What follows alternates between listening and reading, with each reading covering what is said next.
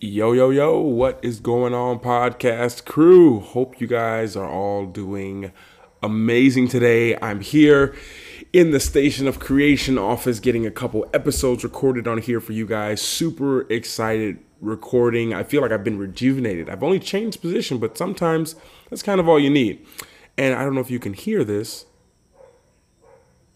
It'd be a very faint sound, but it's the dogs barking in the background, the ultimate sign that you're here in Bali. I'm happy to be here, though. I'm so grateful. And I just wanted to just really touch on something that I've been struggling with a lot lately, and I thought possibly you could be as well.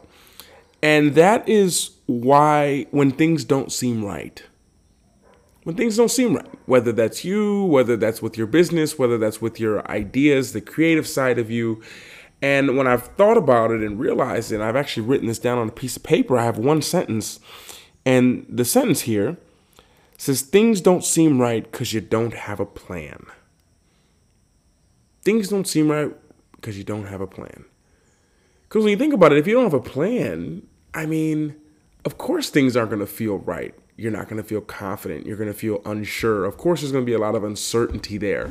Because not having a plan doesn't mean that you don't know what you want. It's that you don't know how to get what you want or which direction to start in. You got to get over this wall. But if you don't have a plan, of course, you're going to start to freak out.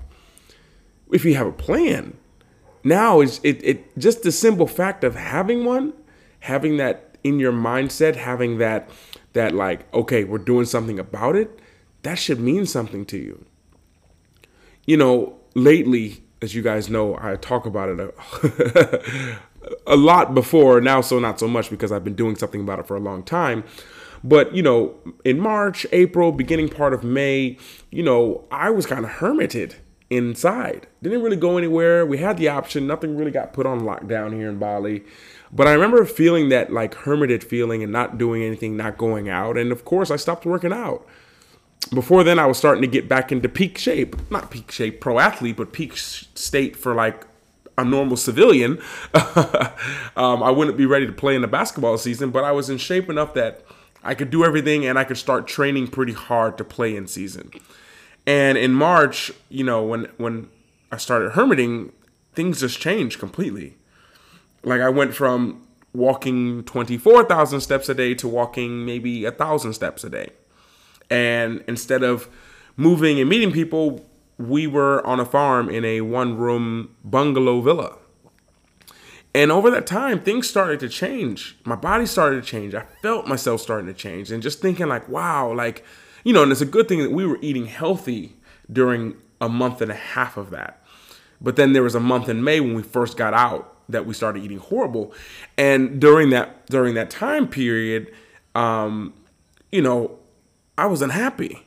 I was unhappy with just the amount of work I was doing. I was working so much mentally, showing up every day and social media, being there for other people and myself as well. But I was neglecting that physical side of me. And it made me really think, and things weren't right. I was like, I know I need to lose some weight. I need to get back my strength back. I need to get back this muscle mass that I've obviously and could see and could feel that I was losing. And as I started to do that, it was just frustrating in the beginning. I went to the gym the first time and I was like, oh my goodness, I can barely do like 5 pull-ups, and before then, to give you context, because, everyone doesn't do workouts like that. But before then, I'd been doing 100 pull-ups. I'd have days when I did 100 pull-ups and I do it and I could feel okay, and coming out of the quarantine, I remember I struggled to get, I think 12, I got.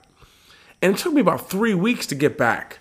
3 weeks before I could really start to train. I remember just being in so much pain after that first day because I tried to hit the gym and do the same workout I did when I went into quarantine, and that didn't work at all.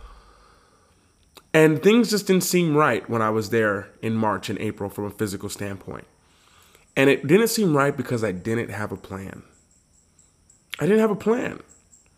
Like I thought I did kind of, we kind of give ourselves this illusion that we're doing something. We're like in a previous episode, we talked about treading water, how you're not really going anywhere.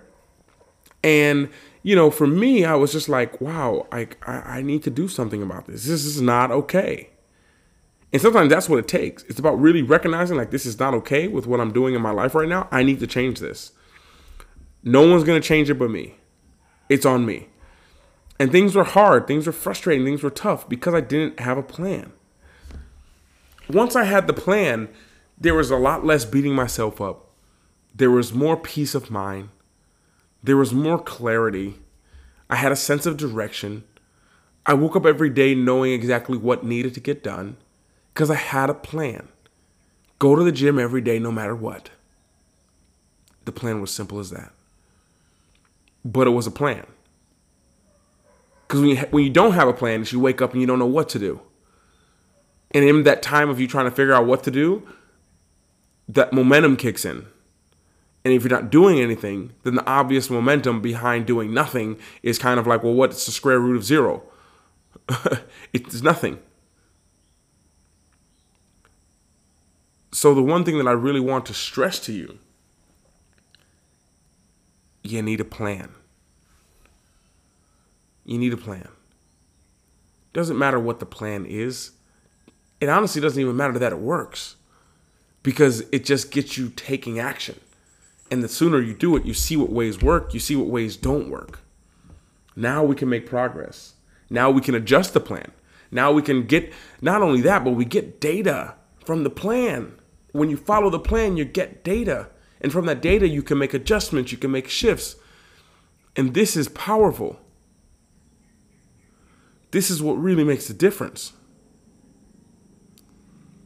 Because when you don't have a plan and you don't know what you're doing, this is when the frustration comes.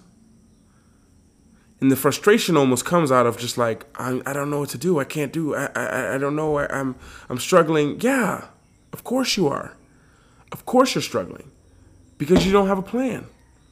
So the key is to have a plan. Have an idea of what you're doing.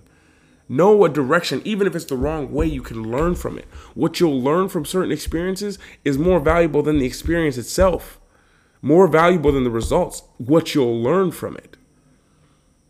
So my thought, my plea, as I like to say to you guys, make a plan. Doesn't matter. Make a plan. Don't overthink it. After this episode, make a plan. Struggling with your health, make a plan. Don't know what to do with your business, make a plan. Struggling to figure out a creative outlet, make a plan. Make a plan.